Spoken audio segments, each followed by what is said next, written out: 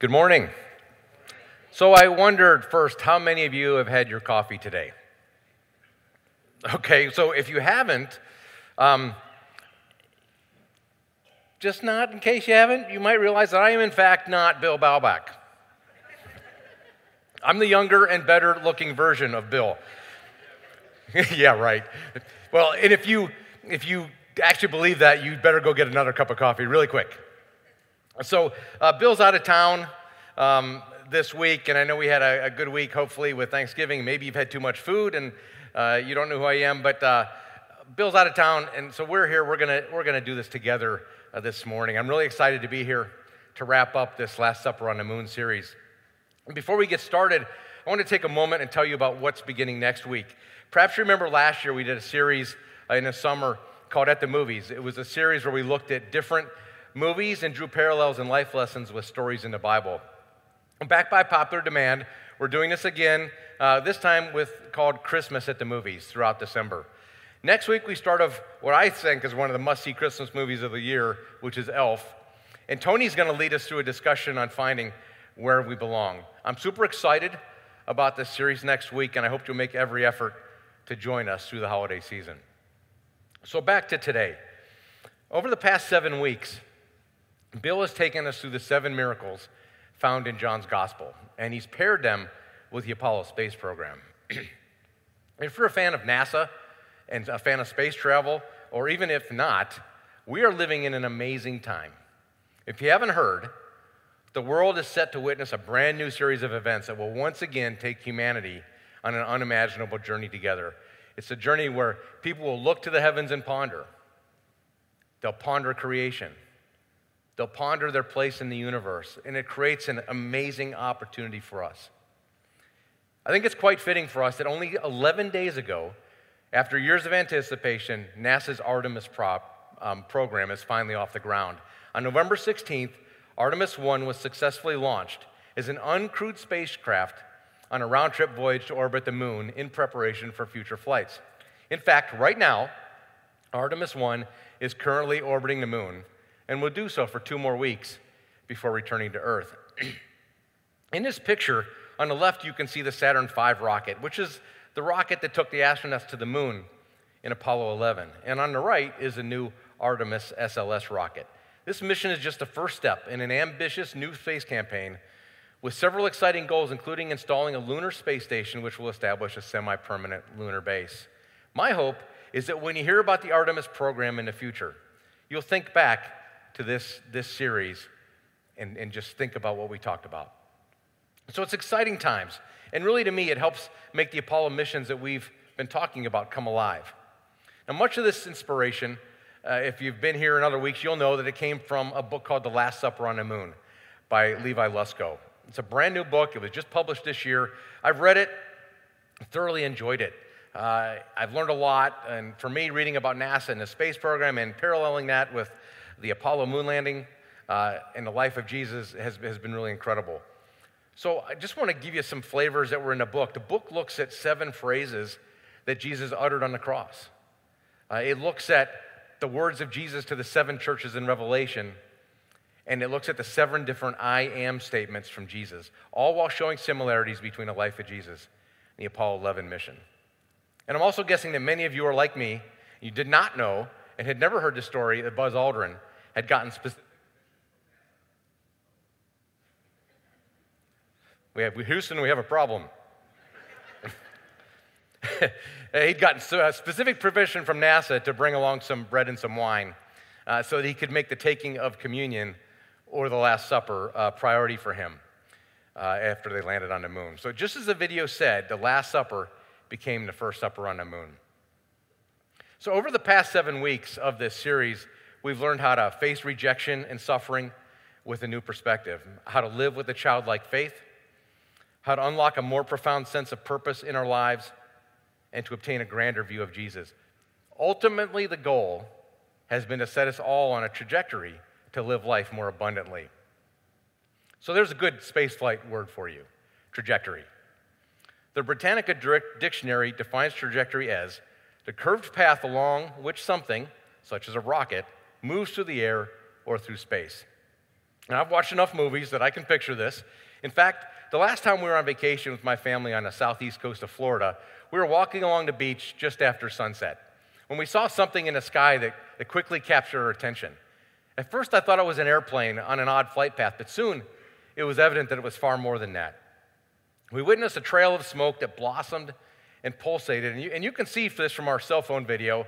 I know it's not great, but you can imagine how impressive this must have looked to us from the beach. It was a truly incredible sight, and it was quickly clear what this was. Of course, we whipped out our cell phones and could tell really quickly that it was indeed a rocket launch from much farther north at Cape Canaveral.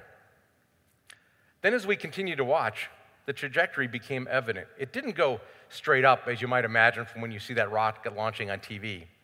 It curved outwards and seemingly flattened out and shot out over the ocean until we could no longer see it. Its trajectory set it on a precise course to soon reach an orbit around Earth. I'm no rocket scientist, but I've watched plenty of TV and movies, and I know that if that trajectory is incorrect, even by a little, then the mission is doomed to failure. So back to the dictionary. I scanned onto the second definition of trajectory, and it said that trajectory is often used figuratively to describe a process of change or development that leads toward a particular result.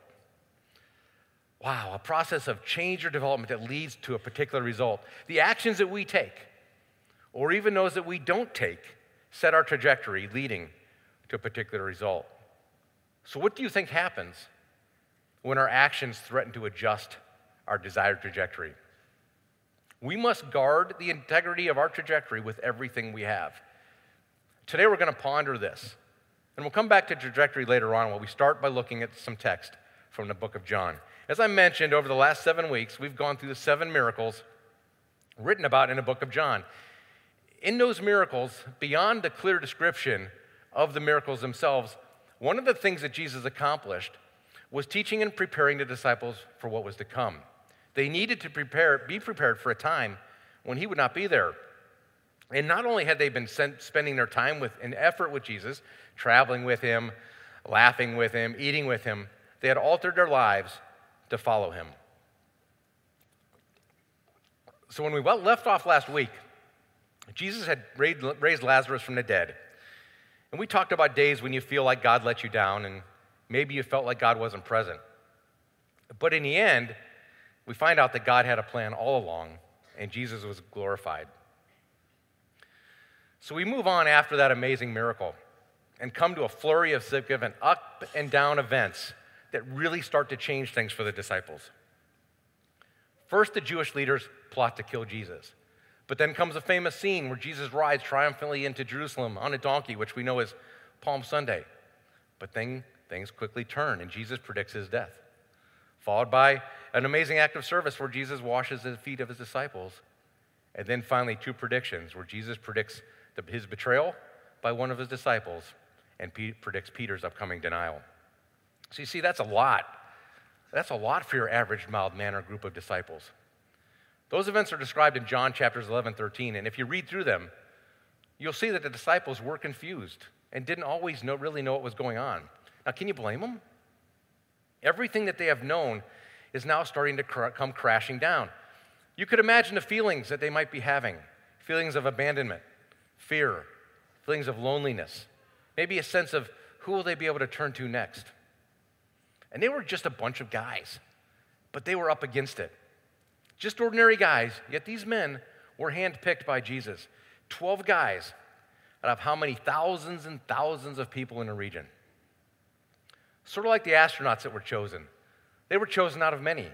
And to make it even more precise, at the time of the Apollo missions, they had to be pilots. And it takes a special person to be a pilot. I know this firsthand. Many of you know Mark Woodard, a longtime member here and a pilot. He's taken me to fly out a few times. This past year, we went out in his super cool 1938 Stearman, which is a World War II era red biplane. Here we are sitting in open cockpits with goggles and ear protection. And there's a reason that this picture on the lower left is smaller. I expected to look like Tom Cruise in Top Gun, but instead I looked like Snoopy ready to take on the Red Baron. Anyway, we're flying over the Ohio River, and Mark tells me to take the stick. So in this old plane, control is from this long handle that sticks up out of the floor in front of you. He tells me to take some turns and get a little crazy. So, being the thrill seeker that I am, I grabbed that stick and I pulled hard to the right and I pulled hard to the left. I was banking hard, diving and rolling. It was amazing and breathtaking. Actually, no. Actually, I was so pitiful. In reality, I think I turned less than 1 degree in each direction and the plane barely moved. It was really pretty sad. Well, then Mark took the plane, took control, and it was unbelievable what he could do with the plane. It was then that I realized that I had something that, my pilots have something that I don't. In fact, I almost lost my breakfast, which was really good because it's an open-air cockpit with Mark right behind me. So anyway, the astronauts were chosen. The disciples were chosen. Each had a specific background and talents that made them ideal for the role. But sometimes it can be hard to remember that all those specifically chosen, those disciples were just normal people. And this was all playing out real time for them, and this was not easy. Life is hard. We try to do what's right, but it's hard and confusing at times. This journey of life can be a lonely place, feeling at times like we're abandoned and no one is with us. But Jesus knew exactly what his disciples were feeling. And what comes next, right in the middle of their fear and their anxiety, comes a promise. Jesus promised the Holy Spirit. And that same promise is for us today. Let's start by looking at John chapter 14, verse 15. And Jesus says, "If you love me, keep my commands." Before Jesus makes the promise that I just mentioned, he gives them a statement, which is almost like a question. I think it can be easy enough for us to look at this from the viewpoint of the disciples. You know, they've already altered their lives to follow Jesus. Of course they should be keeping his commands. It's obvious, right? But what about us? What if we take that statement and use it as a question directed at us? I sort of wish my 8th grade English teacher could be here to hear me stating that a question and a statement is the same thing. So it says, if you love me, keep my commands. So when we think about that, that's when it becomes a question. Are we keeping his commands? Do we love him? And if we say yes, what then? Are we adjusting our life and our choices accordingly? What has our heart? I know full well what grabs my attention when my attention should be focused on Jesus, and I expect that you do too. It doesn't mean those things are all bad, but there are areas where we need to start altering that trajectory. How much time did you spend yesterday, or even this morning, scrolling endlessly through some social media platform? Hopefully that's not what any of you are doing right now. But sometimes I catch myself doing exactly that. And when I wake up out of my app-induced coma, I can't believe the time that I just wasted. So let's take a look at how verse 15 would look in computer programming. This is pretty simple. It's about as basic as it gets. It's called an if-then statement. First, you have a hypothesis. If that hypothesis is proved to be true, then a specific action will take place. Basically, if something happens, then an action takes place. So if we take this from verse 15, it would go, if you love me, then you will keep my commands. There's no deeper complexity to this statement. It's very straightforward. We either love him or we don't. And if we love him, then our only choice is to obey him. Where this gets a little personal is what it means if we don't follow the second half of the equation. If we don't follow his commands, then we prove the hypothesis, the first part, incorrect. What he's saying is if you don't follow his commands, you don't love him. So this is one of the chances we're going to have today to do a little self-inspection. How do you complete the second half of that statement? Your answer to that tells you whether you love him or not, and that's really pretty intense.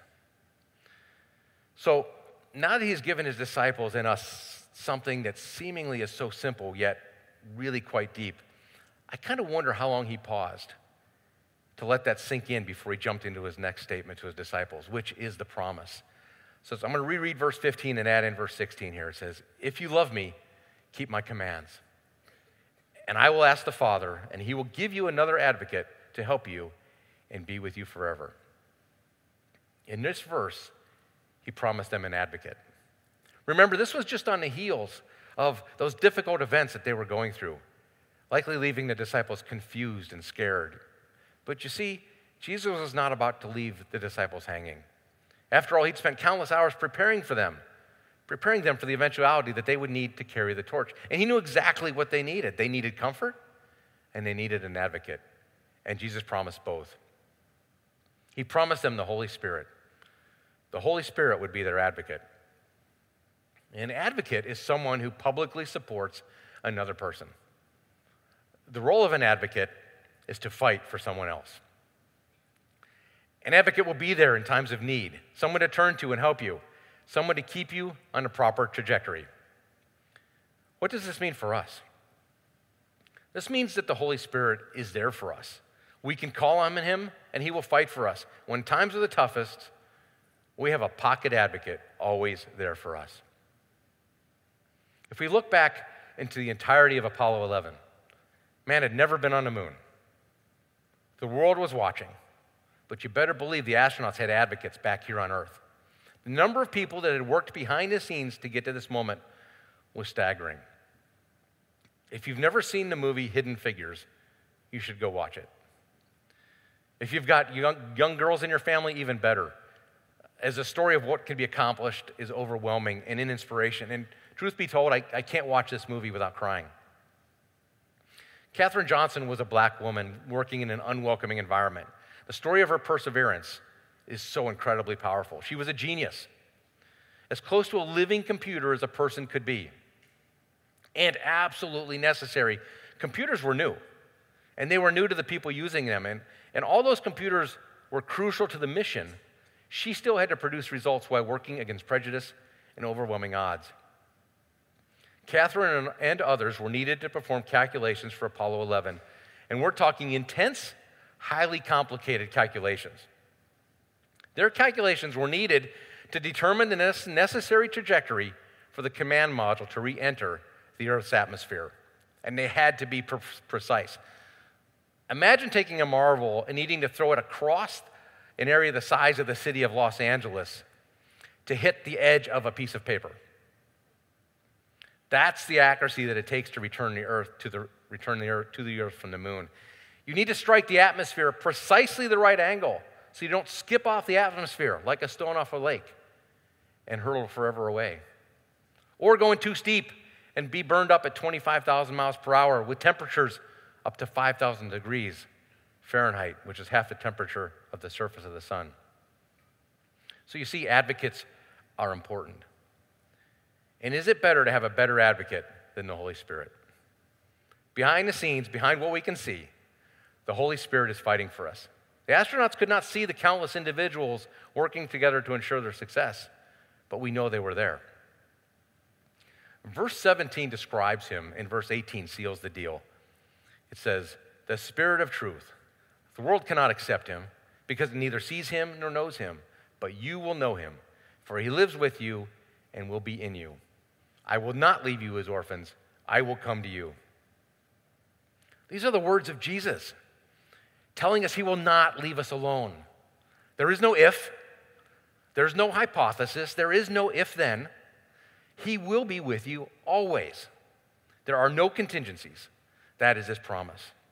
So no matter what is going on, our best of days, our worst of days, our sickness, our health, our laughter, our tears, all of it, and all the days in between. And you know what? I believe he lives those days with us. I think he cries with us. I think he laughs with us. Just always there to count on.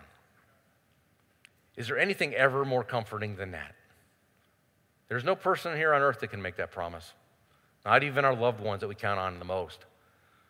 The Holy Spirit, as our advocate, will lead and guide us on the path towards obedience and holiness. This is the path that leads to lasting joy and true happiness.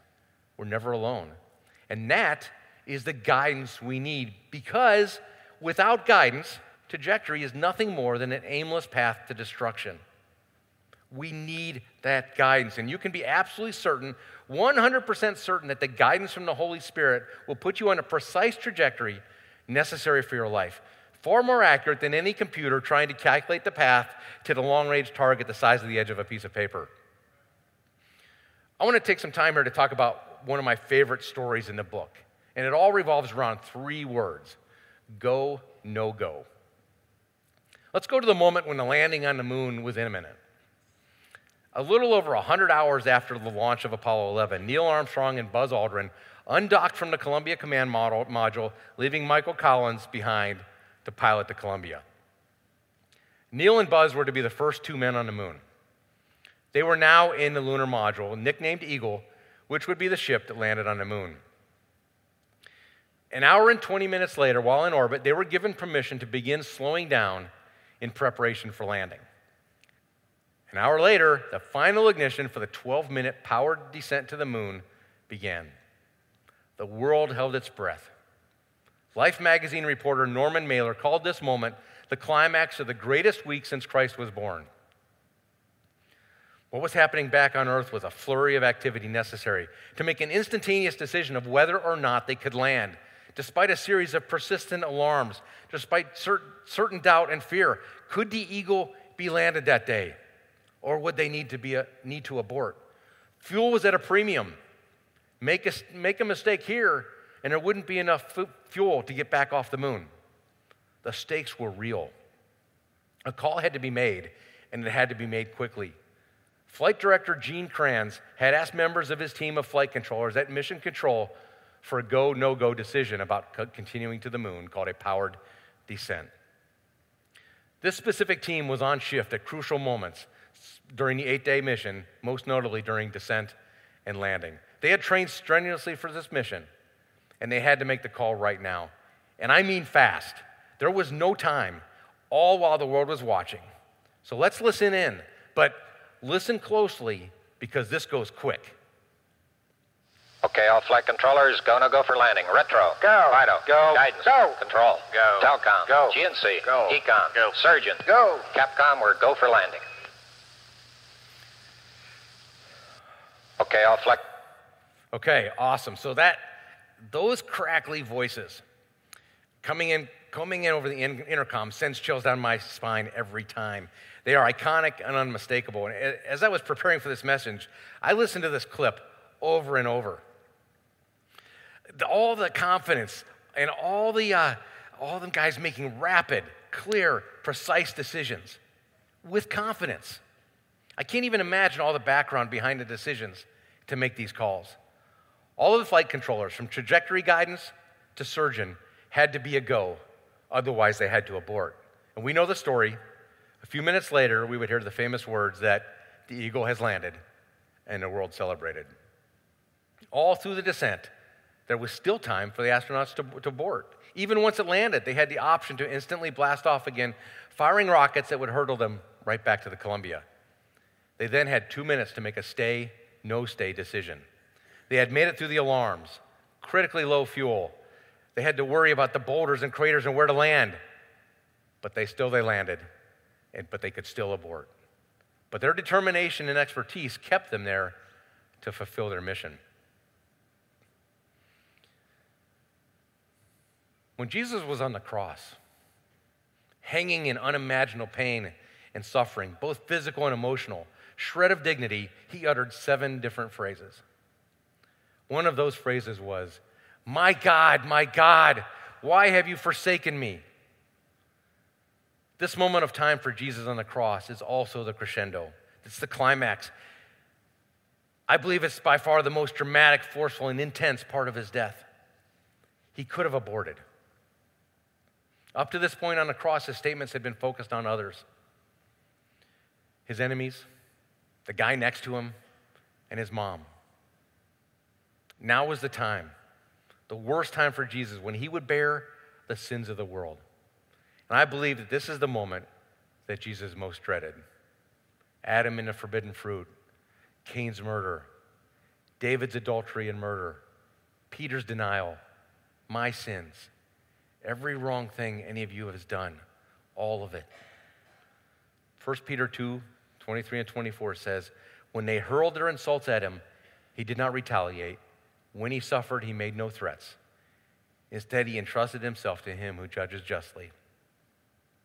He himself bore our sins in his body on the cross so that we might die to sins and live for righteousness. By his wounds, you have been healed. This was the time to abort, when it was as bad as it could possibly get. John 12:27, we see that Jesus had prayed, dreading this eventuality. He could have prayed for his Father to save him from this death. He said, "Now my soul is troubled, and what shall I say? Father, save me from this hour?" No, it was for this very reason that I came to this hour. Nothing, and I mean nothing, was going to stop Jesus from completing his mission. What if Jesus was asked for a go, no-go decision in a NASA style of mission control? What if he was asked in this moment, the worst of all moments, for a go, no-go? He was beaten. He was humiliated, separated. I suspect it would go something like this.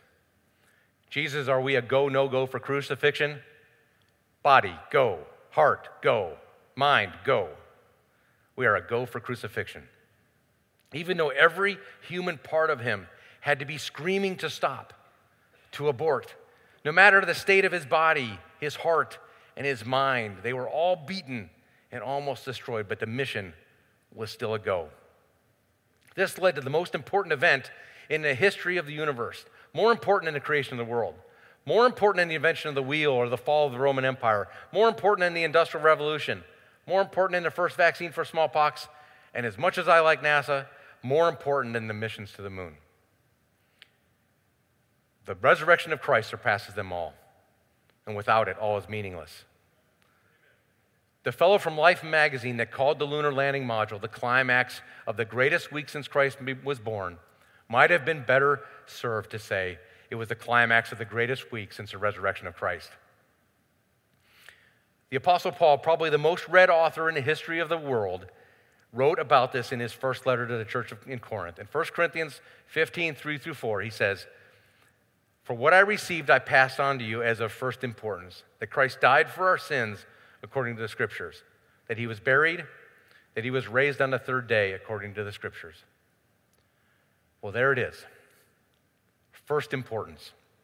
Not just very important, not sort of important, not just a nice thing, not a good to have, but right at the very top of everything Paul has ever written about, and he has described the Christian walk of faith more than anyone else. Jesus died and he rose again, and that is what is most important. Thank God that he has given us this path and that Jesus was unwilling to press that giant red abort button. So if we go back to the story in John 14, Jesus knew what was about to happen to him. He knew all that we were just talking about, upcoming pain and suffering, and that it would happen to him. When we know that he knew what was coming and what he would endure and still carried on, we can see his love and concern pouring out for his disciples and for us. His mission was greater. His trajectory would not be altered. Verse 26, "But the advocate, the Holy Spirit, whom the Father will send in my name, will teach you all things and remind you of everything I have said to you." Simply put, he promised to give them everything they needed. That is there for us now more than ever. We need a daily encounter with him. We need to study and learn.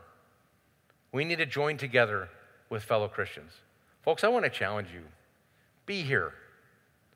Get involved. Bring your kids to church every week. Every week.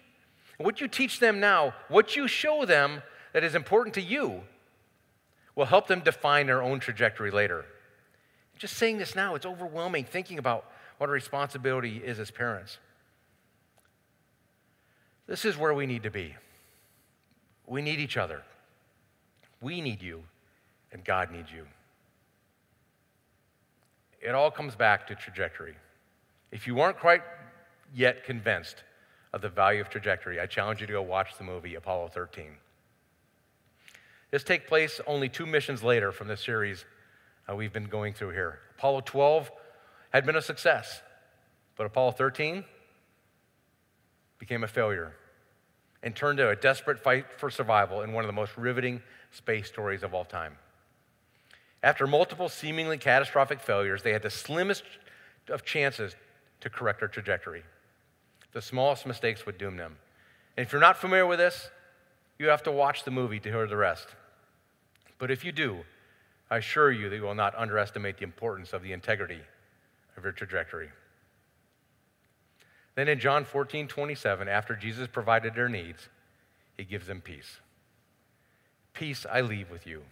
My peace I give you. I do not give to you as the world gives.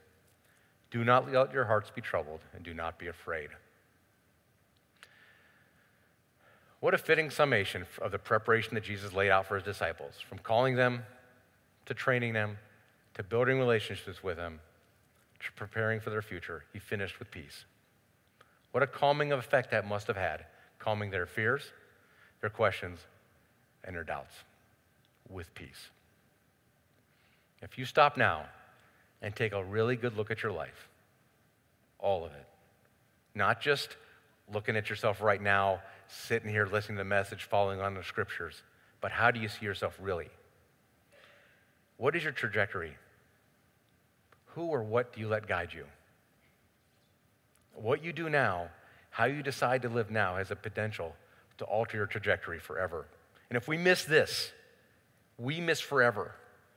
Don't be that stone skipping off the edge of the atmosphere. Is this the time for you to set yourself on a path to receive that gift of salvation? Perhaps it's time for you to finally consider baptism and receive that gift and let the Holy Spirit into your life and be your advocate. We'd love to talk to you before you leave today. We'll have some people in the back of the room to talk with or pray with. And if you're online watching, there's someone you can chat with there too. We'd love to share the peace that Jesus offers. Let us be your advocate. Let's pray. Father God, I thank you for this day and the opportunity to be here and worship you. And Father, you are amazing. You are the creator of all things. You created the earth. You created the moon, the planets, and the stars in the universe. You made it all, and it all represents your glory. Thank you for what you've given us as the path, your word, your son that lined us up and gives us the direction so we can set our trajectory following you, so we'll someday we'll enter into eternity with you. Thank you for your trust in us, and thank you for the message you've given us today. And please be with those here that we take that message and take it without us today and throughout the week. And it's in Jesus' name I pray. Amen.